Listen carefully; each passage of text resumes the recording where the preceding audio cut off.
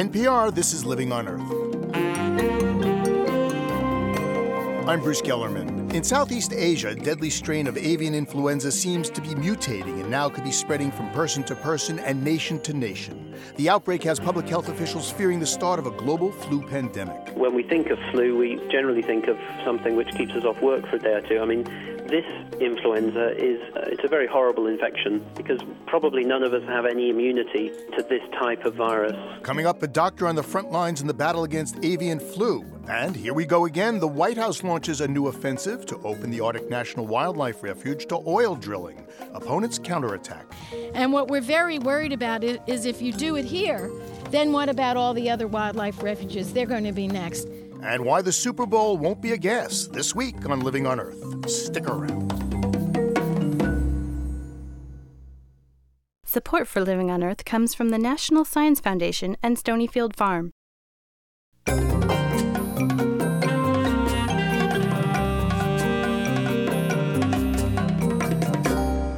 From the Jennifer and Ted Stanley Studios in Somerville, Massachusetts, this is Living on Earth. I'm Bruce Gellerman, sitting in for Steve Curwood. In an average year, 20,000 Americans die from the flu. Last year in Southeast Asia, just 36 people died from a new strain called avian influenza. But it's this bird flu, known as H5N1, that keeps public health officials up at night. Because like a nightmare, they worry that their worst fears are about to come true. There's evidence the avian flu, first discovered in 1997, is no longer transmitted just from birds, ducks, and chickens to people, but has mutated and can now spread person to person. Ground zero of this year's outbreak is Ho Chi Minh City, Vietnam. Dr. Jeremy Farah is director of the Oxford University Clinical Research Unit at the Hospital for Tropical Diseases there. Dr. Farah, thank you very much for joining us. Hello. Hello, it's good to speak to you. Dr. Farah, in your hospital, you're seeing patients with avian flu, right? Yes, we started a few weeks ago now. We actually don't have any patients. We haven't had any patients for a few days now, so one could be optimistic and think that maybe we've seen the worst of it. But certainly going back for the last month or so, we've had a steady stream of patients with H5N1, as you describe. Well, are you optimistic? By nature, I'm very optimistic. I think your introduction was very fair. I think there are often mass or major worries in terms of global health, and often it's crucial to keep these in perspective. I think the greatest fear facing the world in terms of a major outbreak is influenza. The devastation of 1918, the 1950s, and the 1960s, when millions of people died from this disease, teaches us that it's very likely to occur again in the 21st century. The only thing I would take a little bit of issue with in the introduction is the case of the human-to-human transmission. Clearly, that is the crucial factor. The virus does go between poultry. The crucial issue is whether when one human being gets it, whether he or she is capable of passing it to another. And as you quite rightly say, there has been a report of a case from Thailand where it seems very clear that a child passed it to the mother. I think that was a special case, that the mother was very intimately involved with caring for the child in the last few hours of its life and had very extensive exposure to the child. I think we're not in a situation at the moment where the virus transmits between humans with any degree of efficiency. If that were to occur, in other words, the virus was then able to go from you to me or me to you or from somebody to somebody else, then that is really a terrible scenario where we will see many million people die, I suspect, if that were to happen. The influenza outbreak in 1918, the Spanish flu, is now seen to be avian flu. Am I correct? Essentially, yes, yeah. So is that the flu that we now have? No, it's not, but it's very close. The avian flus occur in chickens, they occur in ducks. Chickens get sick with it. Often ducks are not very sick with it. In fact, can display no symptoms at all. When it jumps into humans, it's very, very nasty virus. Causes a huge amount of destruction of the lung tissue. And when we think of flu, we generally think of something which keeps us off work for a day or two. I mean, this influenza is unbelievably unpleasant. It's a very horrible infection because probably none of us have any immunity or very limited immunity to this type of virus, which is why the available flu vaccines won't work to protect you against this infection.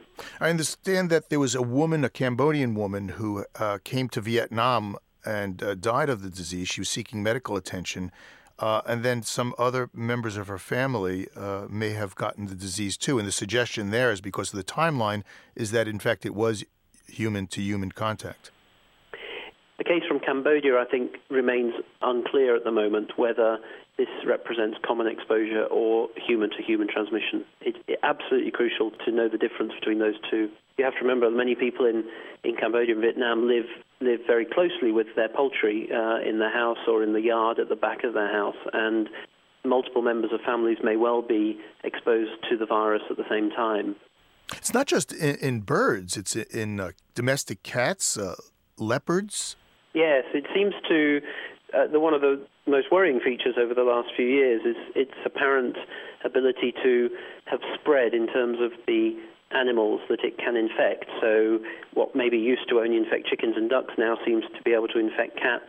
As you say, there was leopards in Thailand that were affected, different varieties of birds, so not just chickens and ducks, but also wading birds and migrating birds. And that, of course, is an enormous worry because it's difficult enough to control a chicken population where chickens are farmed or kept by households, but to control birds that migrate is impossible, as America's found out with the spread of West Nile, which are being carried probably by migrating birds.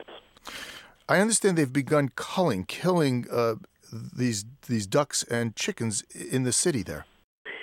Yeah, that's right. There's been a mass media campaign, and the Vietnamese government have announced in Ho Chi Minh City that all ducks are to be culled as soon as possible.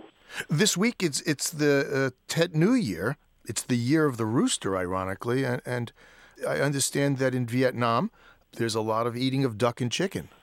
Yeah, there would normally be at Tet. Tet is a major festival here. I guess the closest thing it comes to would be Thanksgiving in the States. I mean, it's a great occasion, and it's one which is very important in the Vietnamese cultural life. And, of course, chicken and ducks are both a major feature of that usually, but certainly not this year. I've not seen any chicken or duck being served as part of Tet celebration so far, and I'm sure they won't be. So what is the atmosphere on the streets of Ho Chi Minh City now? It is worrying. It's very worrying, and everybody knows about it. School children know about it. People are going into schools to educate people about it. But life goes on, and I think banning chickens and ducks from the city has been a major step forward. People are getting ready for Tet and desperately hoping that this disappears. As you know, the virus particularly likes colder weather, and it actually is quite cold in Vietnam at the moment. Hopefully, as the warmer weather comes in the next month or so, we will see fewer cases. But yes, everybody is talking about it. It's in the newspapers daily, and there is great concern. But the Vietnamese are incredibly phlegmatic people and tend to take things in their stride. Dr. Jeremy Farah is director of the Oxford University Clinical Research Unit at the Hospital for Tropical Diseases in Ho Chi Minh City, Vietnam. Dr. Farah, thank you very much. Stay well. Okay, and you. Thanks.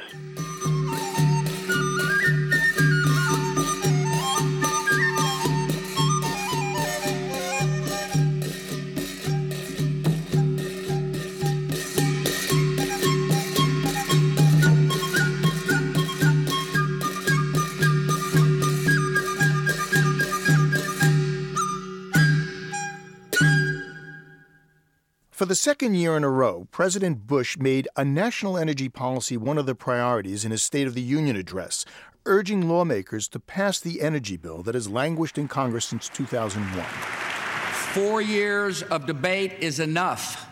I urge Congress to pass legislation that makes America more secure and less dependent on foreign energy.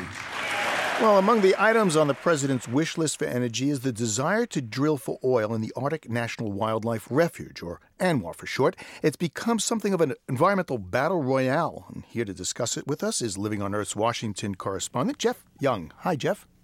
Hi, Bruce. This debate over drilling in the Arctic National Wildlife Reserve, it's been around. It's been defeated 3 times. I don't get it. 3 strikes, you're out. How come this bill keeps on coming back?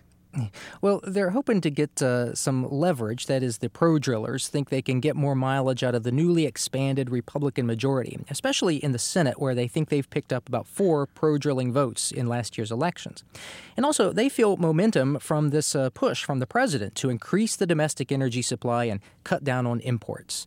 I spoke with Alaska's Republican Senator Lisa Murkowski about that, and she says if we want to do that, that's going to mean getting more oil out of Alaska and ANWR. We have been delivering oil to the rest of the country now from Alaska's North Slope for 30 years. And we have been doing it with an environmental record that is stellar. We believe that we can do the same with ANWR.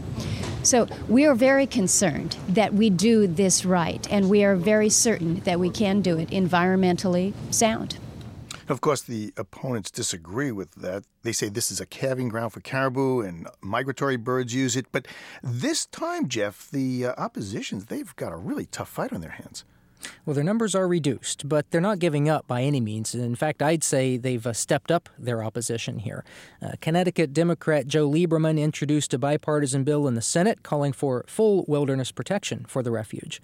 And as far as this notion of using ANWR to sort of wean us off of foreign oil, well, Lieberman told a rally on the Capitol grounds that, according to one study, the oil out of ANWR would cut our imports by only about 2%. Let me ask you this question. Is that 2% worth forever losing one of the most beautiful wild places in America and the world? No! That's the right answer. And Lieberman's argument is we do a lot more to reduce foreign oil by conserving instead. Well, the oil companies must really be pushing for this. I mean, oil's, bumping around $50 a barrel now?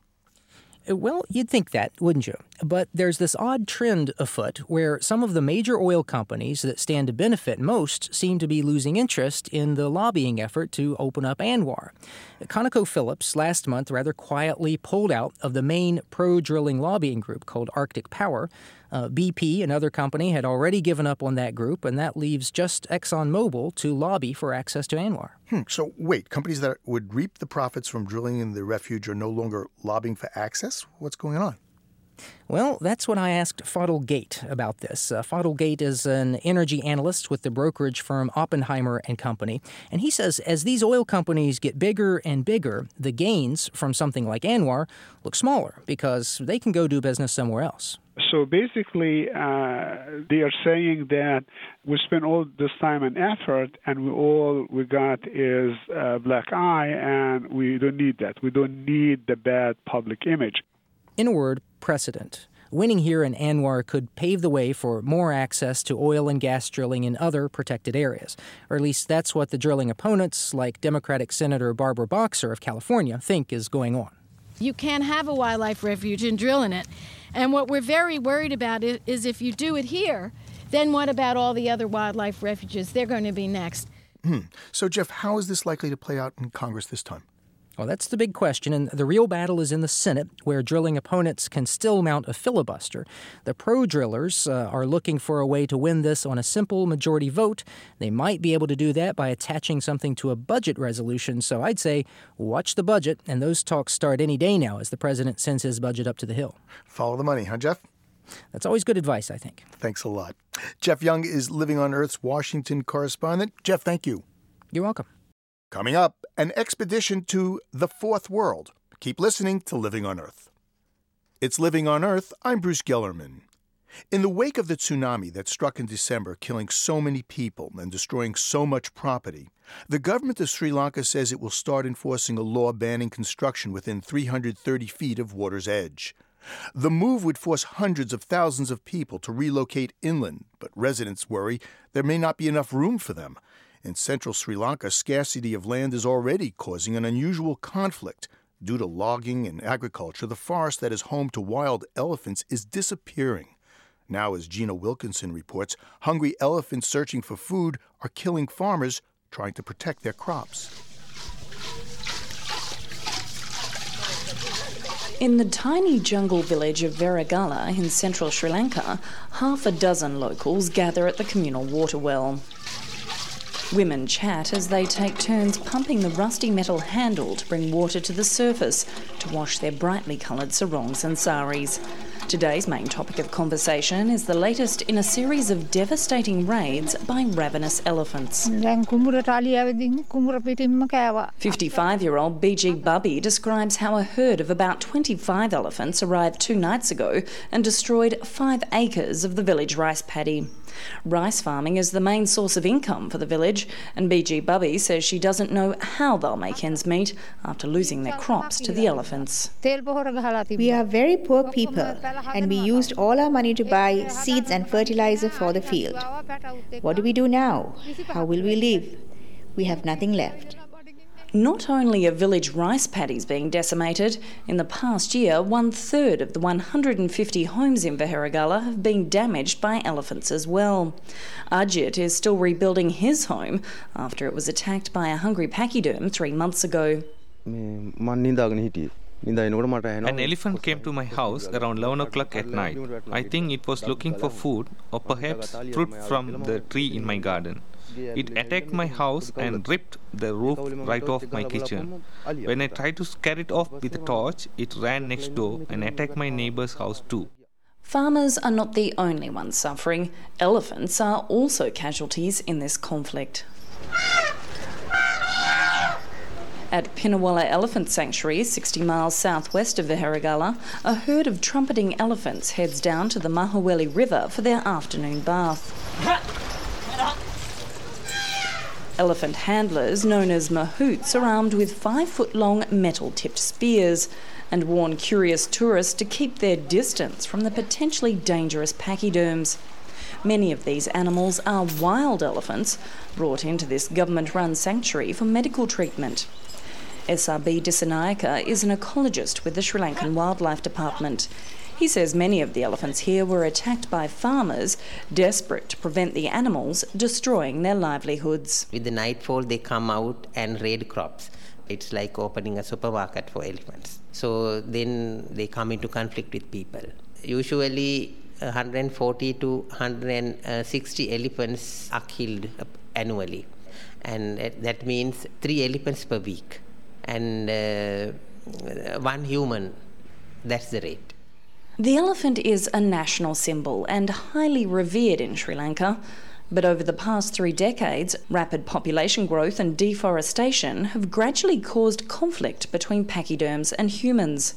Forest cover has fallen from 44% to almost half that amount in just 50 years, with close to 100,000 acres lost annually to logging and land clearing for agriculture. New villages are springing up in what was once elephant territory. With Sri Lanka's population expected to double within 30 years, pressure on the pachyderm's natural habitat is set to rise even further. Ecologist SRB Disanayaka says many Sri Lankans are conflicted about their troubles with elephants. It is a Buddhist country. The people don't like to kill animals because killing is prohibited according to our religion. They don't kill animals, but sometimes they are compelled to kill because of the anger they have, because they will lose their way of living because of these elephants. A century ago, Sri Lanka had more than 12,000 wild elephants. Now that figure is estimated to be as low as 3,500. The government has tried to set aside elephant habitat by making several protected national parks. It's recently built new waterholes and encouraged the growth of indigenous plants to attract and keep elephants inside the reserves. But it's believed that 70% of elephants live outside these protected zones, in areas also inhabited by farmers. The Wildlife Department is also planning special wilderness corridors to allow pachyderms to travel from one protected nature reserve to another without passing through villages and farmland. Another proposal calls for building electric fences around some of the most vulnerable farming communities. Lower cost solutions are being tested in villages like Viheragala. Instead of turning to guns and poison, villagers in Viheragala are now using large bells, supplied by the Millennium Elephant Foundation, to scare away roaming pachyderms. Long ropes allow villagers to ring the bells from inside their houses when they see or hear the animals approaching. And since most elephant attacks occur at night under the cover of darkness, Viheragala is particularly vulnerable because most homes don't have power and there's just one streetlight for the whole village. Lynn Burnett, a volunteer with the Millennium Elephant Foundation, says they hope to reduce this problem by building an environmentally friendly biogas plant. The villagers will be putting in elephant dung, cattle dung and other human wastes, and then that decomposes, produces the gas which is collected within the cylinder. The gas that's collected will be used to either fuel 3 lamps, which will burn each for 4 hours, or 1 lamp that burns for 10 hours. The villagers can also use the sludge produced by the biogas plant as fertiliser for their crops and vegetable gardens. Back at the Pinnawalla Elephant Sanctuary, tourists watch a massive 6-ton elephant tear leaves and branches from a tree. It's easy to see how he could destroy a field of crops in just a few hours. The 60-year-old bull is almost blind. Veterinarians suspect his eyes were damaged by a blast from a farmer's gun. Wildlife experts believe more pachyderms are likely to suffer a similar fate, and the problem of human-elephant conflict won't be solved overnight. But officials, as well as villagers and conservation groups, hope they're now on track to find a long-term balance that protects both farmers and the country's revered elephants. For Living on Earth, this is Gina Wilkinson in central Sri Lanka.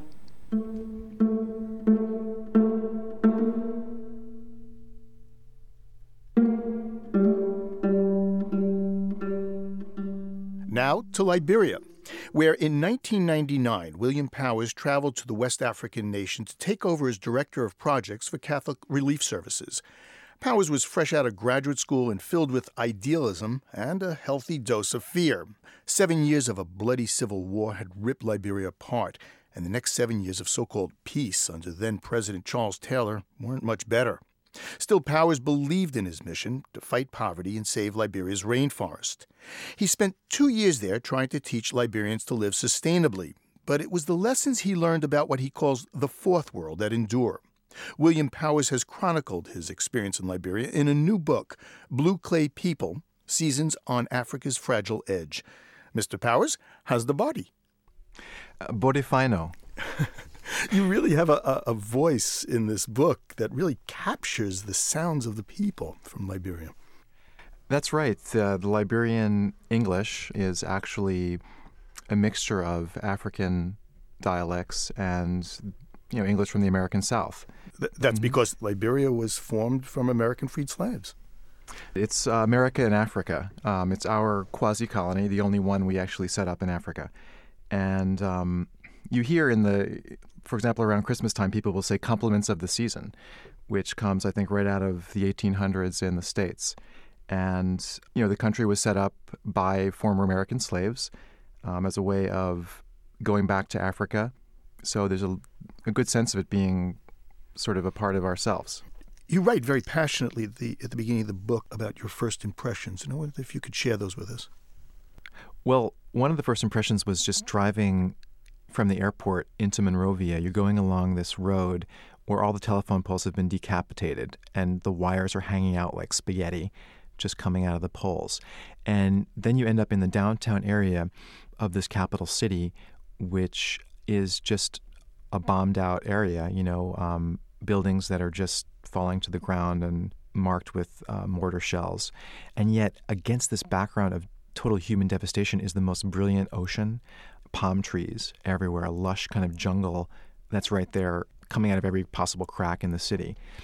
And then, of course, arriving at my house at Carolina Farms, where I went through the gates and it was just this beautiful compound of villas, like Italian villas on this river that empties into the Atlantic, and people with pet chimpanzees and a kind of bizarre new colonial world that I never had even dreamed of when I signed up to work with CRS in Africa.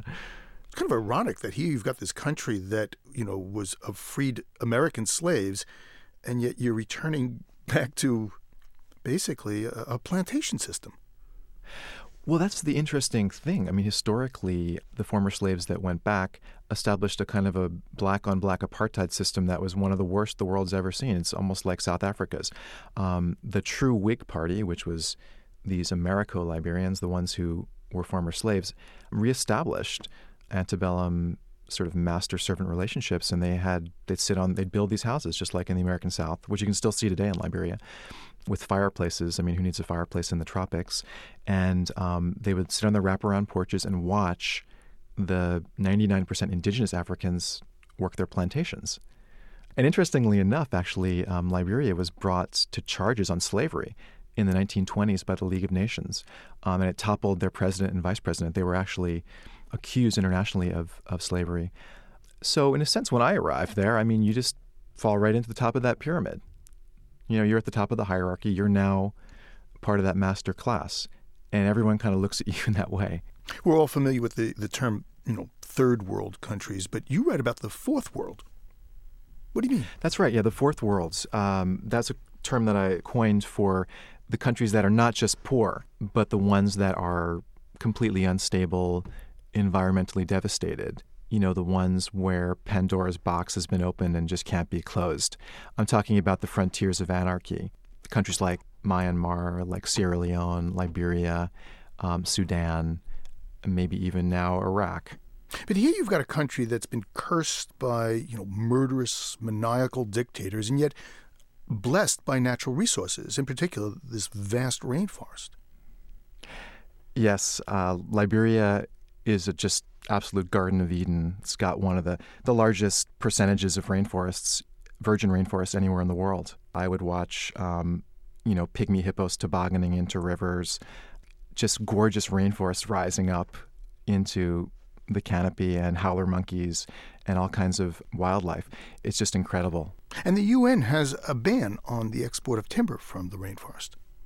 Yeah, that's right. They were calling it conflict timber because when I was there during Charles Taylor's regime, he was actually trading timber for weapons and supplying the RUF in Sierra Leone. And of course, they were the famous people who chopped off, people's limbs to terrorize them.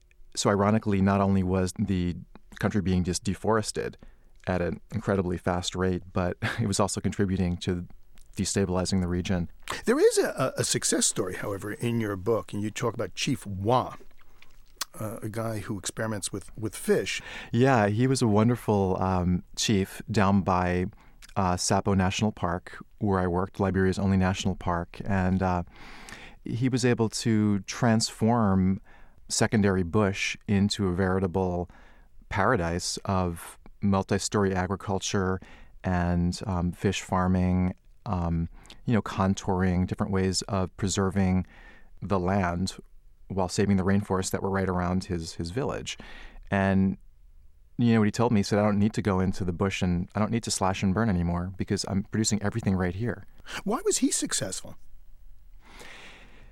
That's a really good question. He was one of the so-called master farmers that I work with. He wasn't very educated, but like a lot of Liberians, he was innovative and optimistic, and he was able to adopt these technologies.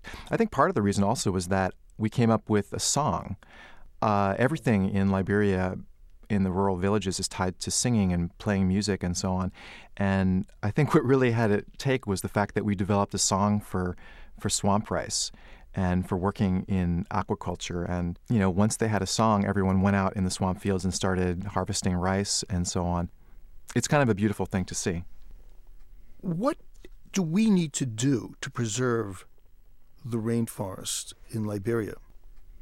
All the first world governments as far as I know, have prioritized saving, the last great rainforest on Earth, not just the conservation groups. So Liberia is maybe almost half pristine rainforest. So what I would suggest is that we set that aside as a UN biosphere reserve. Liberia needs stability and, we need these rainforests.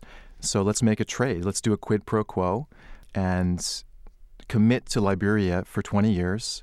And I'm talking about bringing piped water to a couple of cities, bringing some electricity to the country, and committing to education, because I think education is important for breaking the cycles of violence that have existed there.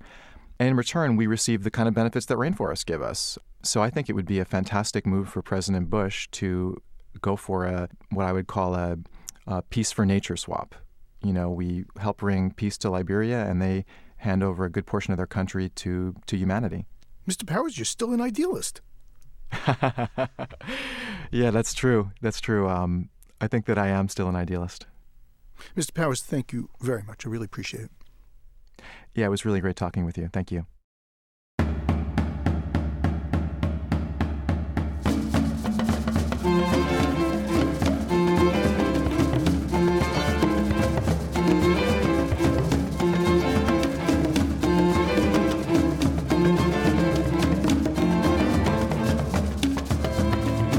William Powers is author of Blue Clay People, Seasons on Africa's Fragile Edge.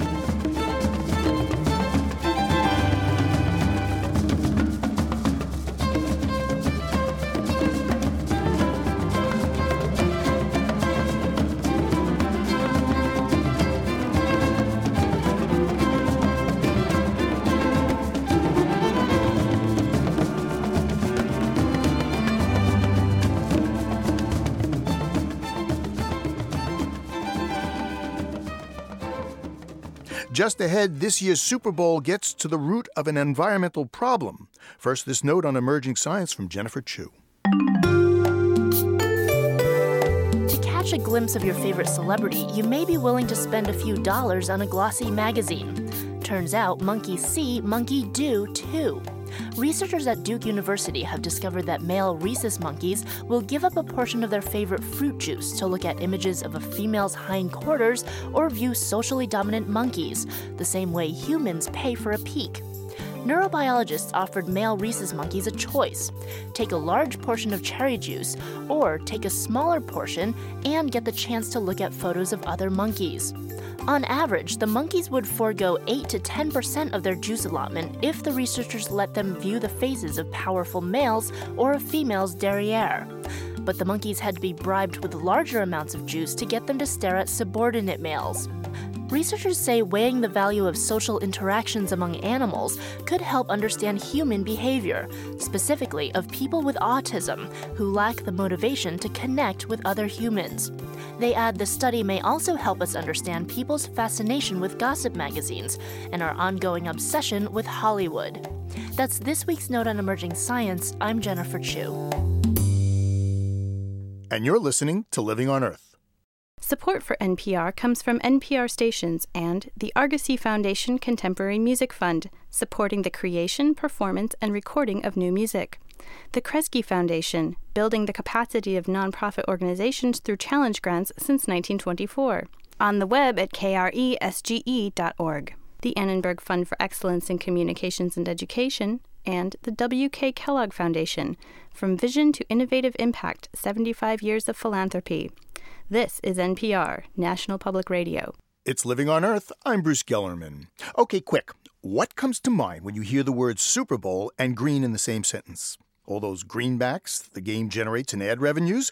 The color of the field, maybe. Or perhaps the Green Bay Packers, who lost in the first round of the playoffs. You probably didn't think of greenhouse, as in greenhouse gases that contribute to global warming. But that's exactly what NFL officials are thinking. They plan to go carbon neutral, offsetting all the greenhouse gases generated at this year's big game in Jacksonville, Florida. Joining us from Jacksonville is Jack Groh. He's the NFL's Director of Environmental Programs. Hi, Jack. Hi, Bruce. How are you? I'm well, thanks. But I didn't even know that the NFL had environmental programs. Yeah, we've been doing this for about 12 years. Not the carbon neutral, but we've had environmental initiatives with Super Bowl going back about 12, 13 years now. So what kind of things do you do? Well, originally we just started with solid waste management recycling. We wanted to recycle as much of the waste as we could from our facilities. And then we started to add other programs. Tell me about this carbon neutral program. We tinkered around with the idea for about a year, and we looked at it in Houston last year, but we weren't satisfied that we had the information in place to do it. So we went and did some research and looked into how we could mitigate all the greenhouse gas produced. As you know, every human activity produces some greenhouse gas, and we got a lot of humans and a lot of activity. So we figured we'd get involved in that. How much greenhouse gases, carbon dioxide, do you actually get out of a Super Bowl? Well, the major sources that we measured were somewhere in the neighborhood of 1,000 tons of CO2, and I think that's about 2 million pounds. How did you get those figures? I mean, how did people at a Super Bowl generate all that carbon dioxide? Well, the two primary sources we found, Bruce, were transportation and and utility usage. Utility usage is obviously the stadium, because the stadium wouldn't be up and running if Super Bowl wasn't here. There wouldn't be another game there. The NFL Experience Football Theme Park, which is about a 1 million square foot theme park that we build here in each Super Bowl city. It's a temporary theme park. That's the other major source of. So those are the two big sources of utility usage that wouldn't be here without Super Bowl. And then, of course, transportation.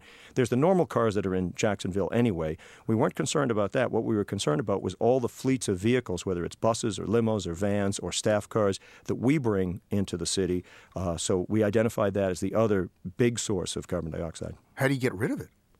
We looked at a couple of different ideas. One was emissions credit trading. That just didn't seem to fit what we wanted to do with it.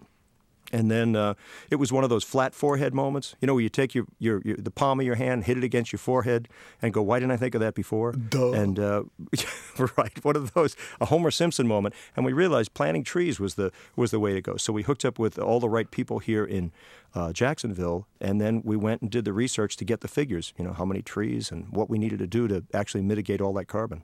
How did the trees, neutralize it? Well, the trees, a certain percentage, and again, I'm not one of the scientists, so we went to the scientists to get this figured out. What we needed, how many trees, this and that.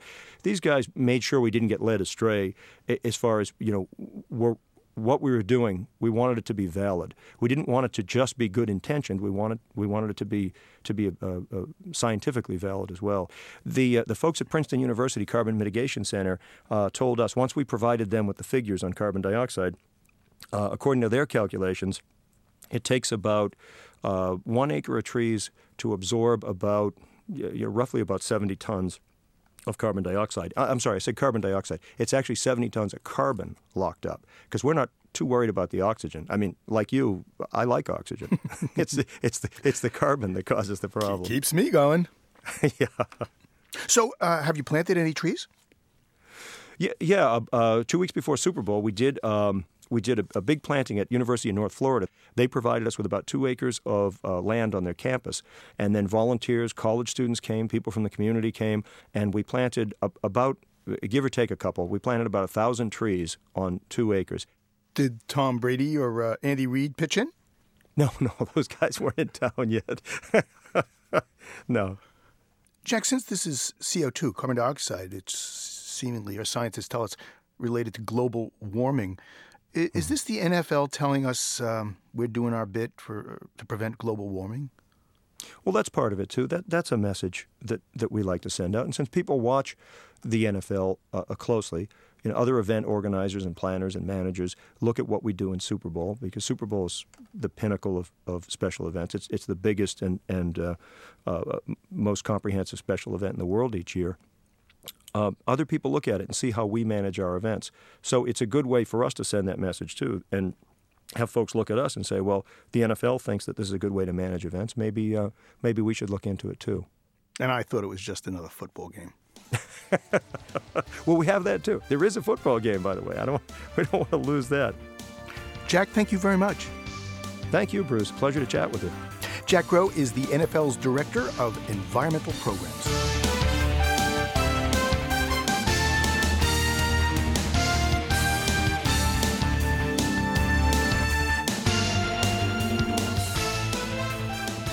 What would you do if a 60-ton dead animal showed up in your community? Okay, granted, it's not likely to happen to you, but that's just what happened to the people of Lubeck County, Maine. They had to figure out, and quickly, what to do when one day a giant finback whale washed up on their shores. Producer Molly Menschel sent us this audio postcard she calls just another fish story about how the good citizens of Lubeck handled their whale of a problem. The story about the whale.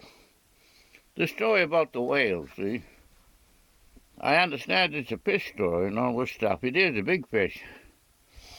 But what happened years ago here in Lubeck, Maine, there was a whale got tangled up in the fishermen's lines way off, somewhere off of Quoddy Head. You're way out to sea then, see? And it drifted into shore.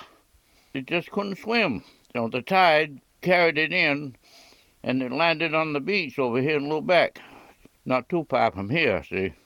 I saw it. I was down there. Oh, it was big.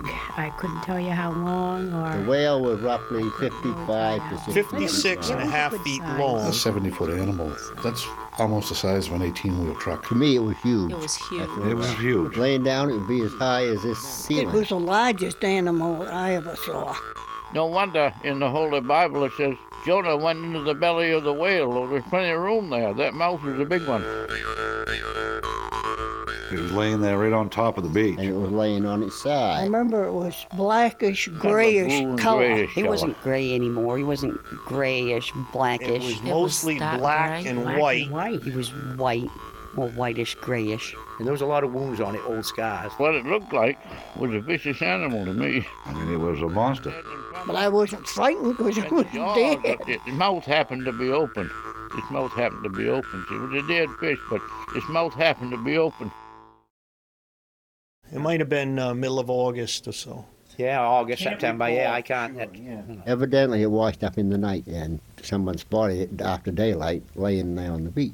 That was early in the morning. The word had started to spread that this whale had washed ashore, and people started coming in. I went down by myself, but there were plenty of people around. Oh, the first day when it washed up, I went down. Yeah, we took the kids down to see it. The little kids were running up to it and touching it. Climbing up on top of the whale, standing on it and get the pictures taken. Sold hot dogs or something. Made a little money. I think people in a small town handle death in a different way. They have to deal with it a lot more often. Everybody knows everybody, so when someone dies, the whole town grieves. I actually went down there. It was coming on to sunset, and I sat on the beach and smoked a cigarette and bawled my eyes out. Yeah, that's what I done. And I never went back down. And we lived probably 1,000 feet from the beach. The mystery in the whole thing is how it got there. Nobody knows if it died off in the bay and floated ashore, or whether it grounded itself out and died on the beach, or whether it just got confused. Nobody knows. It washed up on the beach. He got snarled up, could have been. I guess that's what happened to him. He drowned. Get clear. You know, if this is where it wanted to be. They called the Coast Guard to see if they could tow it back offshore and let it go some other town, but they wouldn't do it. Because it had already been a couple other places, and that's what they done. They towed it out, and Lubeck finally wound up with it. There was no boats big enough. And depending upon the way the wind is blowing when the current is running, some things are almost impossible to get rid of. I mean, this thing laid on the beach for days while the town was trying to determine how they was going to get rid of it. And it sat there just passing about because government didn't know what to do. They were arguing. One branch of government arguing. It was too big to move. You couldn't move it. You couldn't do anything.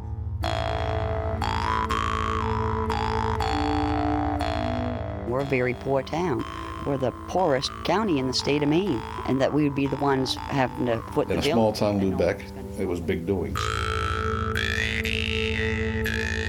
Well, the people in the town office, and the whole 9 yards were all disturbed because, like any dead body, it began to smell, it stink the town. A lot of people were saying, we got to move out of here on account of the odor from this whale, see? You could smell it. Low tide smells around here anyways, but this reeked of death. Rotten meat set in the sun for a month. You just take the cover off the can, stick your head in there, and that's just what it smelled like. It was an oily, greasy smell. It was right in your nose. Oh, it smelled like rotten fish and oil. The odor, they couldn't stand it. You know, when the wind was blowing that direction right on the town. You could smell it from miles away. As far away as Eastport, Maine, they could smell it. Oh, I touched it. Probably felt the same as what it did almost when it was alive, cold. They're cold-blooded. And it did have a funny feeling. The texture of the animal was... A great big smooth piece of rubber. I touched it with one finger, and I had to use less oil to get the stench really hard to get off your hands. I put hand cleaner in my hands. I put straight gasoline. You have to wind up bleaching it off your hands, and that's what I wound up doing. And finally they decided something had to be done about it. It would come to the point where no matter what it cost, it had to go. They knew something had to be done. It had to be done. And they did something. One thing led to another, so they called Ramsell, a man named Ramsell. I was notified by the town of Lubeck. They contacted me to come down and dig a hole with that excavator. It was kind of a hazy, overcast day, and the sun didn't shine. I think there was like a crowd of 15 or 20 people actually showed up. There were a lot of people, maybe 100 or so people. The word spread fast. Everybody in town was there. And I just wondered where they all going, you know. So I went too. So we dug a hole as close as we could. And before I got the hole dug, he accidentally slid on his own and went into the hole.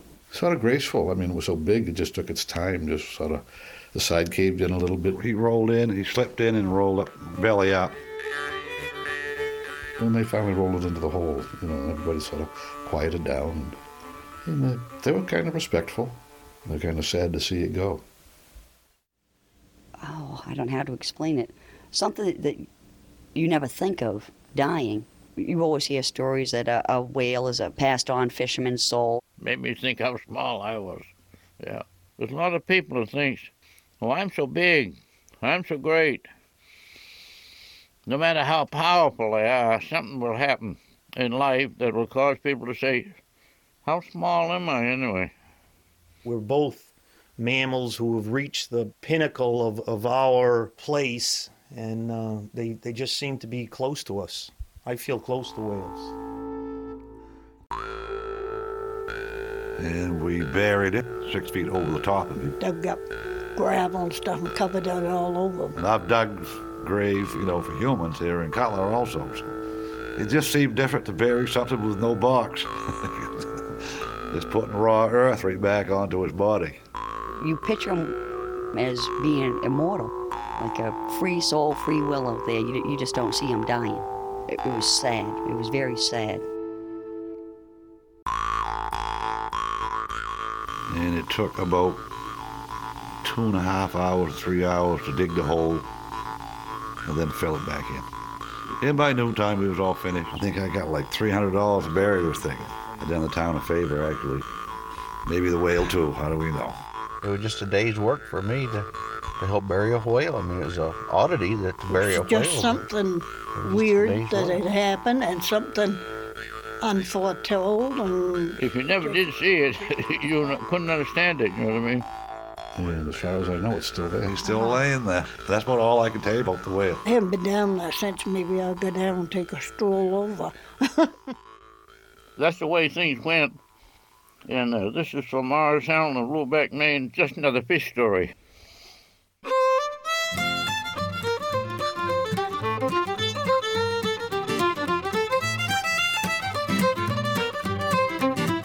Our audio postcard, Just Another Fish Story, was produced by Molly Menschel, a recent graduate of the SALT Institute, a radio documentary project in Portland, Maine.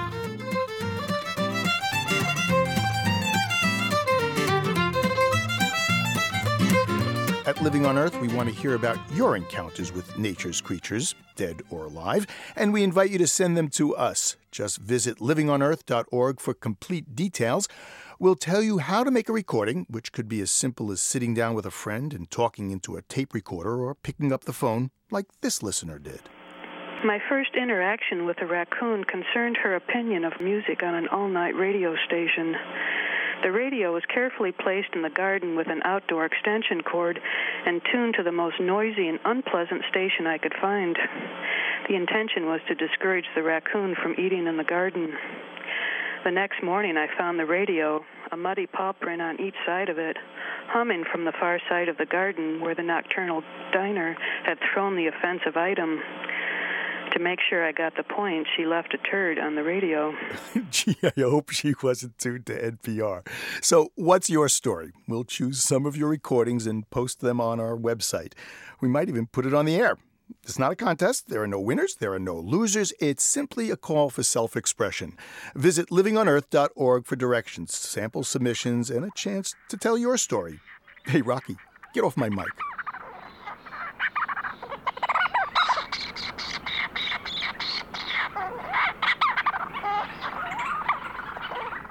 And we leave you this week along the coast of Maine, not far from Lubeck and its beached whale.